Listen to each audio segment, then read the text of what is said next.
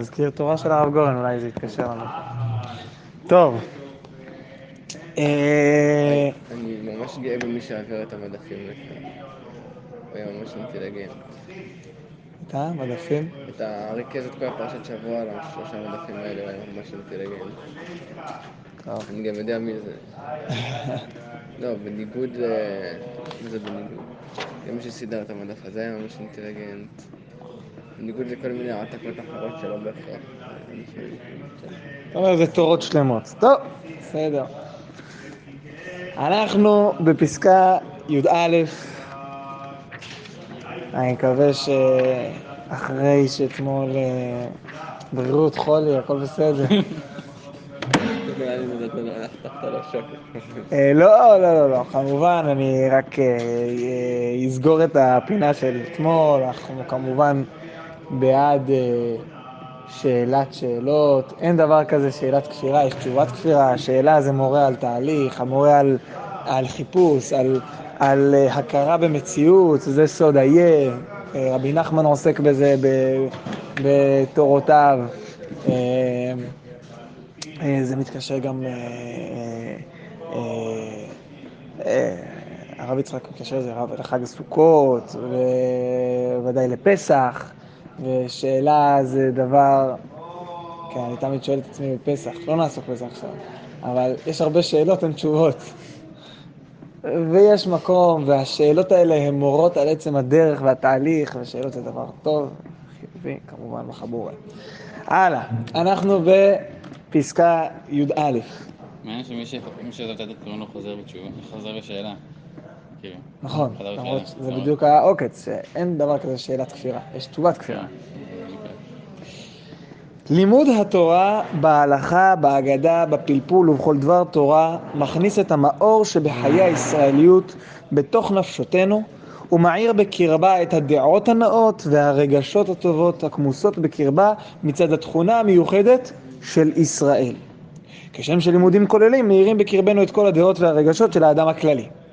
אמנם התורה נותנת לנו חיים, לא רק חיים לאומיים פרטיים, כי אם גם חיים כלליים. כי התכונה האנושית היותר טובה תגיע לנו בצורה יותר מתוקנת כשתבוא לנו ארוחה במטבע ישראלי, וזה נמצא על ידי שקידת התורה. אנחנו בפרק הזה כבר כמה פעמים ניסינו לעמוד על סוד היחס שלנו לתורה.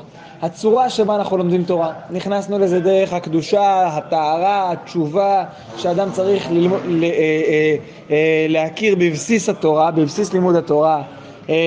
אחרי זה הבנו מה המגמות של התורה, מה הם באים לגלות, ועל איך זה מתבטא בטעמי מצוות ודקדוקי תורה, תורה ותפילה. כלומר שהתורה היא רחבה יותר מאשר לימוד שכלי, וממילא לימוד התורה צריך להגיע מעמדה נפשית אחרת.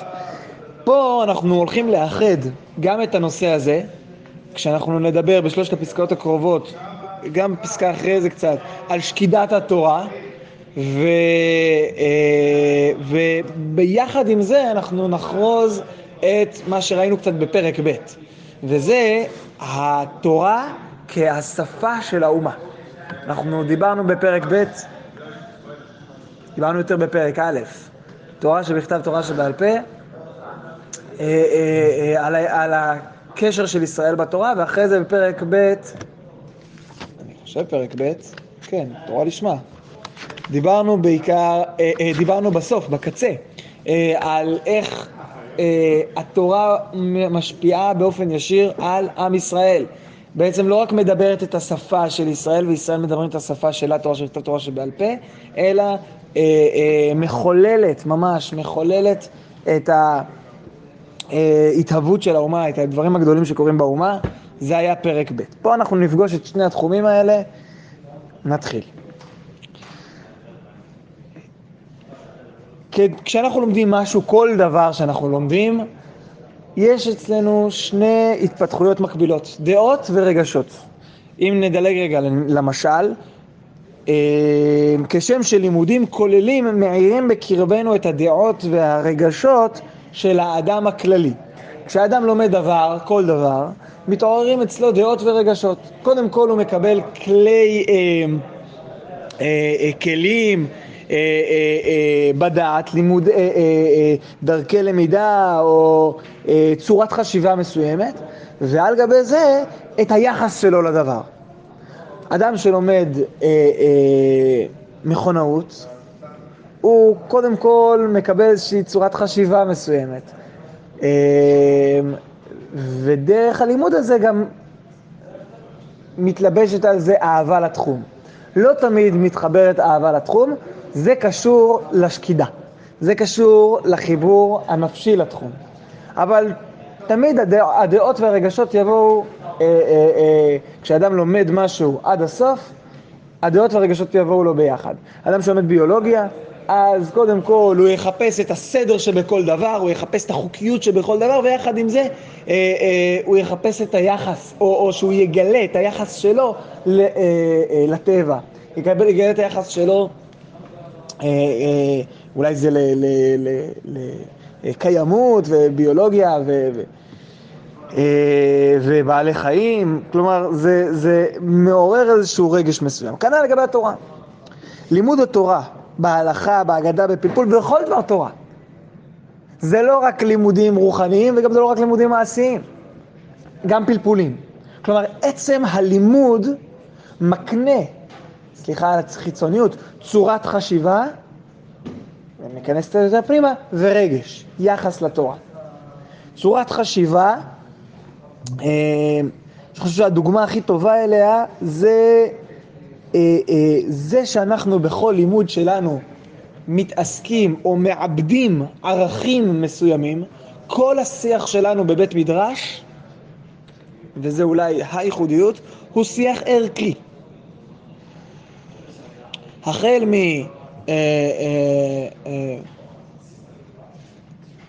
צורת קשירת הנעליים בבוקר, וכלה בסוגיות סבוכות, בחושן משפט, שדורשות ממני הרבה עיון, מה קורה כאשר הערכים עומדים במבחן אחד מול השני.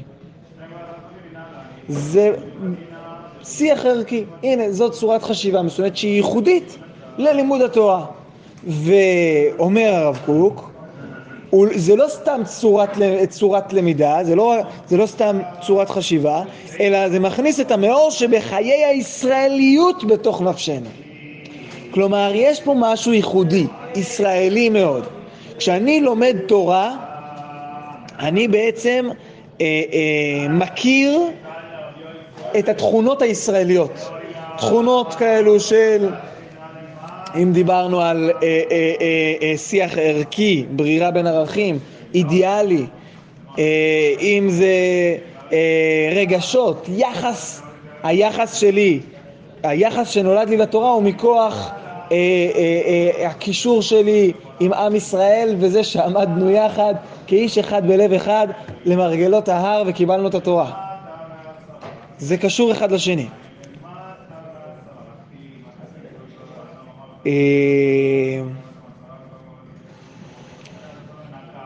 מכניס את המאור של חיי ישראליות בתוך נפשותנו, ומאיר בקרבה את הדעות הנאות והרגשות הטובות הכמוסות בקרבה מצד התכונה המיוחדת של ישראל. כלומר, זה קיים בנו. האידיאליות הזו היא קיימת בנו. היחס שלנו לתורה, היחס שלנו להשם, זה קיים בנו. התורה באה ומציפה את כל זה. בדיוק כמו שבמדעי החול. אנחנו מציפים את הרגשות ואת הדעות האנושיות, את דרך כל הארץ. יש איזשהם יחסים נורמליים לטבע. וכשאני לומד מדעי הטבע, ממילא היחסים האלה צפים. זה משהו שהוא אנושי, כללי. בתורה צפים לי התכונות הייחודיות לעם ישראל. אם זה הערכים והמוסר ברמה הגבוהה ביותר מתוך חיבור לאלוקים, ואם זה הרגשות והיחס הפנימי שלי, הנפשי שלי לתורה.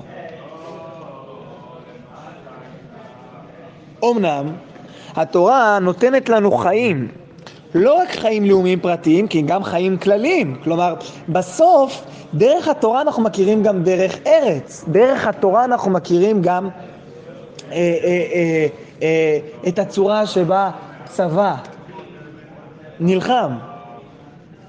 כי מתברר שגם הערכים הכלליים האלה, הם בסופו של דבר, גם הדעות הכלליות האלה, גם דברים שנראים לנו דרך ארץ, הם בסופו של דבר קשורים בערכים אלוהיים שאנחנו קולטים ומכירים דרך התורה. גם הנהגת מדינה, שזה נראה קלאסי של דרך כל ארץ. כל ארץ יש מדינה, לכל ארץ יש צבא, לכל ארץ יש, אבל אין המדינה העושר הגדול של האדם, זה יכול להיאמר בכל מדינה אחרת. אומר הרב קוק, במדינה שלנו אפשר לומר את זה, שיש פה איזושהי תכלית מסוימת. למה? כי אנחנו כיסא השם בעולם. כלומר, יש פה ערך אלוהי שמתלבש בתוך הערכים הכלליים, וממילא כשאני לומד את התורה, אני נפגש עם הערכים הכלליים האלה, עם הרעיונות הכלליים, עם הדעות הכלליות, עם הרגשות הכלליות, עם הרצון שלי לשמור על העולם, לא לצייר בעלי חיים, או כל מיני תחומים אחרים, אבל ממקום תורני אלוהי. זה מה שמתחדש לי דרך התורה. אני נפגש, אומנם התורה נותנת לנו חיים, לא רק חיים לאומיים פרטיים, כי הם גם חיים כלליים. כי התכונה האנושית היותר טובה תגיע לנו בצורה יותר מתוקנת, כשתבוא לנו ערוכה במטבע הישראלי. כשהיא מקבלת את המטבע, את החותמת, את הצורה הישראלית, היא מקבלת את הרעיונות או הערכים האלוהיים, שמגישים לנו את אותם ערכים כלליים, אז אנחנו מתחברים לזה במקום אחר. ואיך מקבלים את זה? איך קולטים את זה? איך מבקשים את הדבר הזה? מה זה? זה תכונות ישראליות, התעוררו בקרבנו. איך קולטים את הדבר הזה? על ידי שקידת התורה. יהודי שיושב בוקר, צהריים, ערב, ולא רק בוקר, צהריים, ערב, אלא בשבתך בביתך ולכתך בדרך, בכל מקום, דעתו עליה לחלוטין, אין לו פניות לשום דבר אחר, הוא כל כולו מחובר, לא לתורה, ללימוד התורה, לא רק לתורה, אלא גם ללימוד התורה. יהודי כזה יכול להתחבר לערכים הכלליים שבתורה, לדעות הכלליות, לדעות הישראליות, לרגשות הישראליות, לרגשות הכלליות, דרך שקידת התורה. כי השקידה בתורה, ואנחנו נראה את זה בפסקאות הבאות, לכן אני לא יעריך בזה יותר מדי, אבל השקידה בתורה מפגישה את האדם עם או מלמדת אותי על היחס, על ההתמסרות שלי לתורה. על ההתמסרות, וממילא זה לא רק הכנסת ידיעות. זה לא רק, איך דיברנו, אושרי, דיסק און קי שאני מחבר פה לאיזה שבב בראש, ואני מכניס את כל התורה כולה. זה יקרה מתישהו, נכון? בינינו. יהיה אפשר לחבר משהו פה לראש, וייכנס מידע. זה לא זה. השקידה, ההתמסרות על השבט, ולא הבנתי, אני מאמץ את מוחי, ולא ישנתי בלילה, ואני מאמץ את כל הכפורים בעיניים. השקידה הזו היא מקנה יחס, שבסופו של דבר מאפשר לי לקלוט את הדעות והרגשות הישראליות שבתורה, הכלליות שבתורה.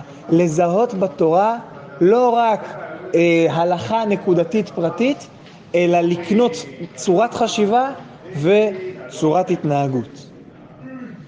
מה זו בדיוק שקידת התורה? ומה היא קשורה לתכונות הישראליות? י' ב' י' ג'. פסקה י' ב'. שקידת התורה מציירת יפה בנשמה את התכונה הישראלית וצורתה המיוחדת, ובזה היא ממלאת את האומה חיים. כשימצאו בכללותה שוקדים רבים, וממילא כל אחד ואחד הפועל על פי חלקו, בונהו עולם מלא. השקידה לא רק מפגישה את האדם עם התורה, אלא מכניסה אותו לחדר ייחוד עם התורה. מייחדת אותו עם התורה. זה לא רק דייט, מפגש חד פעמי, אלא היא ממש מתייחדת יחד איתו. הוא ממש נמצא איתה בכל מצב, בכל צורה, בלב, בזה, הולך, חוזר, תמיד עם התורה. וממילא היחס שלו לתורה הוא כזה שכל רעשי הרקע סביב קווים. ממילא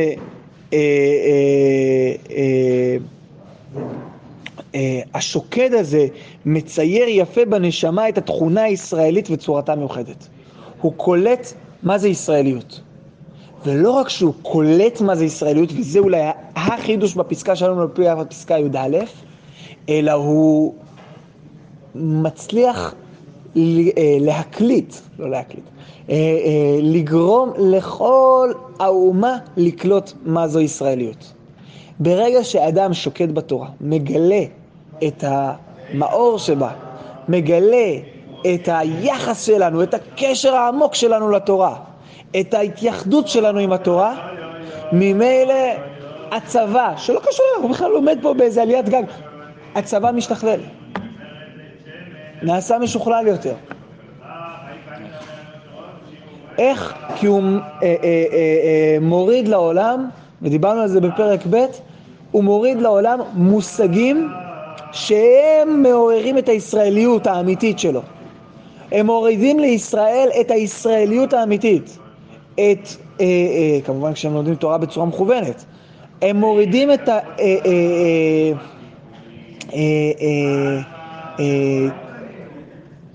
צורת התנהגות את החיים הישראלים שהם יוצאים אוטומטית מהתורה.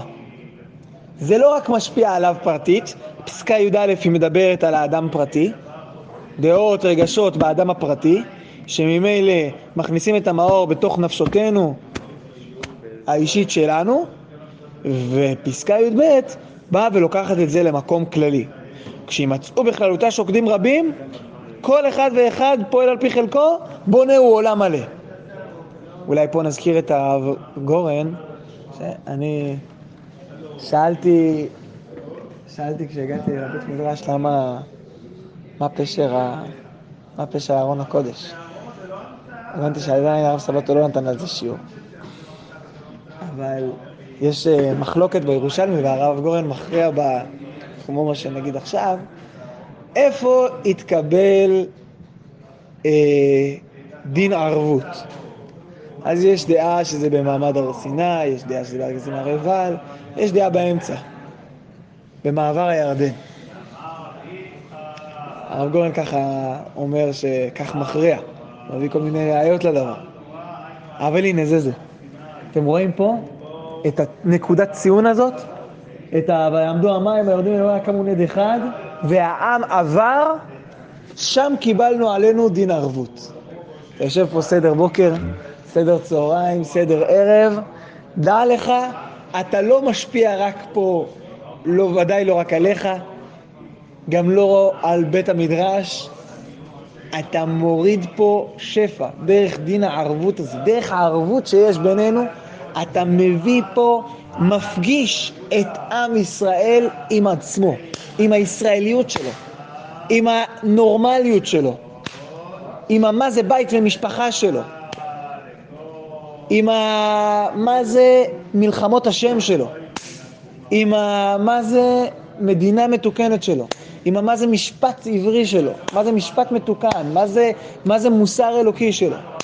אתה מפגיש את עם ישראל עם כל אלו דרך זה שאתה פה לומד תורה בשקידה, שאתה מגלה או מתחבר לתורה בהתמסרות שממש מתייחדת, מייחדת אותך עם התורה. זה שקידת התורה. כאילו נעשה באופן סגולי כזה, ובנם לומד פה את הריחים הישראלים, פתאום זה משפיע על כולם? כן, כן.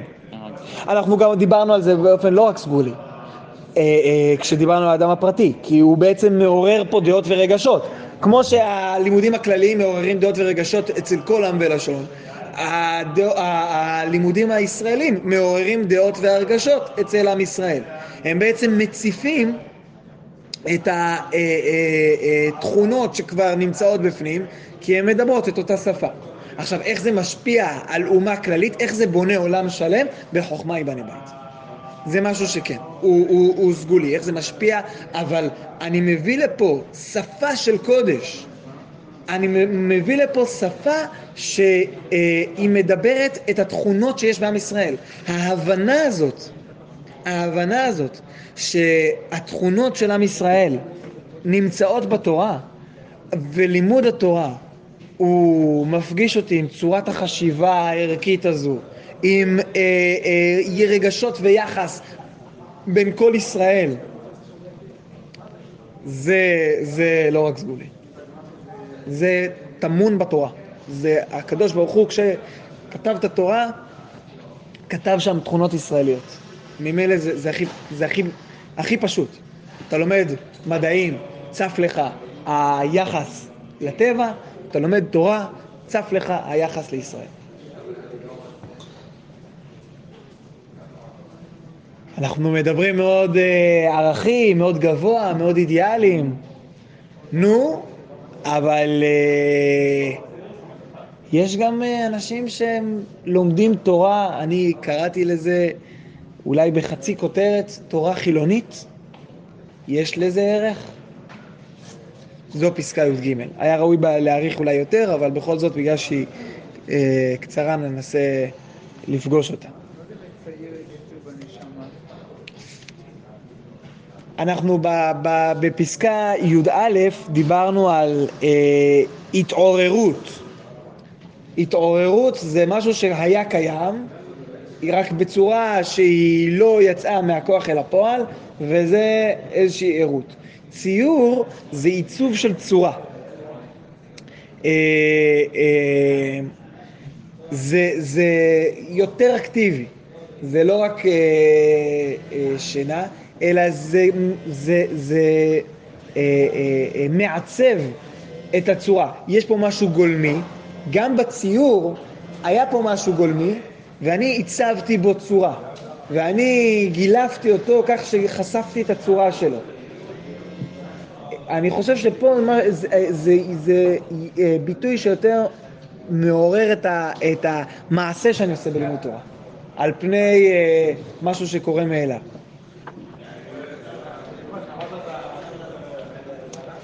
יש מוסר פנימי של שקידת התורה, הבא מאהבת האומה וכבודה. יש לא רק, כן, בשקידת התורה, או בלימוד התורה בצורה רצינית, נקרא לזה ככה, יש מוסר פנימי שלא נובע רק רעיונות רוחניים וחיבור פנימי, אלא מגיע הפוך. הוא מבין שבתורה הזו יש את הערכים הלאומיים, הוא מבין שבתורה הזאת יש את הרגשות הלאומיים, והוא אומר, אני רוצה ללמוד את האומה, אז אני אלמד תורה. תורה שהיא חילונית.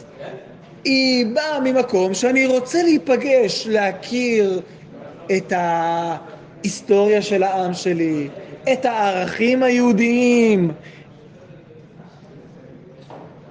אומר הרב קוק, איך לא ירצה בן ישראל לדעת את כל תורת אומתו, החביבה והקדושה לכל פרטיה, עד כמה שידו מגעת באהבה נאמנה.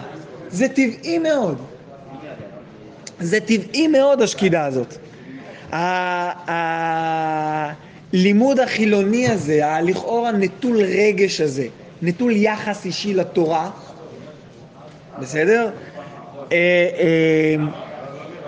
הוא בקצה, אומר הרב קוק, נובע מהבנה מאוד מאוד עמוקה. מהבנה שאנחנו בפסקה י"א י"ב ישבנו עליה. מהבנה שהתורה מדברת שפה לאומית. וההבנה העמוקה הזאת היא בסופו של דבר פתח לעסוק בתורה לשמה במובנה יותר נשגב. אני אקרא שוב, אני אנסה לחרוז הכל, ואם יש שאלות אז בשמחה. יש מוסר פנימי של שקידת התורה הבא מאהבת האומה וכבודה. פשוט אי אפשר אחרת. אי אפשר אחרת. אני לא ניגש לאומה דרך התורה, אלא אני ניגש לתורה דרך אהבת האומה. אני מבין שיש בתורה הזו קשר מסוים עם עם ישראל, היא ליוותה אותו 2000 שנה, סבא שלי, לא שלי, של אותו אדם, אפילו מסר נפשו עליה. סבא שלי, בוודאי מסר נפשו עליה, אבל בצורות אחרות. ולכן אני רוצה להכיר את הטעם הזה, את הסיבה הזו, להכיר קצת את העם שלי, להכיר את הפולקלור, להכיר את התרבות, להכיר את סוג של אולי אפילו היסטוריה. אומר הרב קוק, זה דבר טבעי, איך לא ירצה בן ישראל לדעת את כל תורת אומתו החביבה והקדושה לכל פרטיה עד כמה שיותר מגעת. זה שקידת התורה טבעית. אבל שוב, בן אדם כזה שמזהה בתורה את הרעיונות הלאומיים, את הערכים הלאומיים, אמנם הוא לא נמצא, הוא לא לומד תורה מתוך מקום אידיאלי, הוא לומד את התורה מתוך מקום חיצוני קצת, אבל בן אדם כזה הוא בתחילת דרך, שהדרך הזאת תוביל אותו לעסוק בתורה לשמה במובנה היותר נשגב. תורה לשמה בקצה זה ההבנה שהתורה בצורה סגולית, ראינו פרק ב', מחיה את האומה. זה ההתחלה. הקשר הזה בנפש בין התורה לישראל הוא בסופו של דבר יוביל את ההבנה שהתורה משפיעה על ישראל, שהתורה בונה, יוצרת את הערכים הישראלים, שהתורה משכללת את היחס שלנו למלחמה, היחס שלנו למדינה, היחס שלנו לכלכלה, היחס שלנו לעבודת האדמה. כל זה משתנה בהקשרים התורניים, ואז זה הגיע לתורה לשמה במובנה היותר נשגב. אני מרגיש שטיפה אולי רצנו והיה אפשר להעריך בזה יותר, אבל בבקיאות ודאי חזקים וברוכים.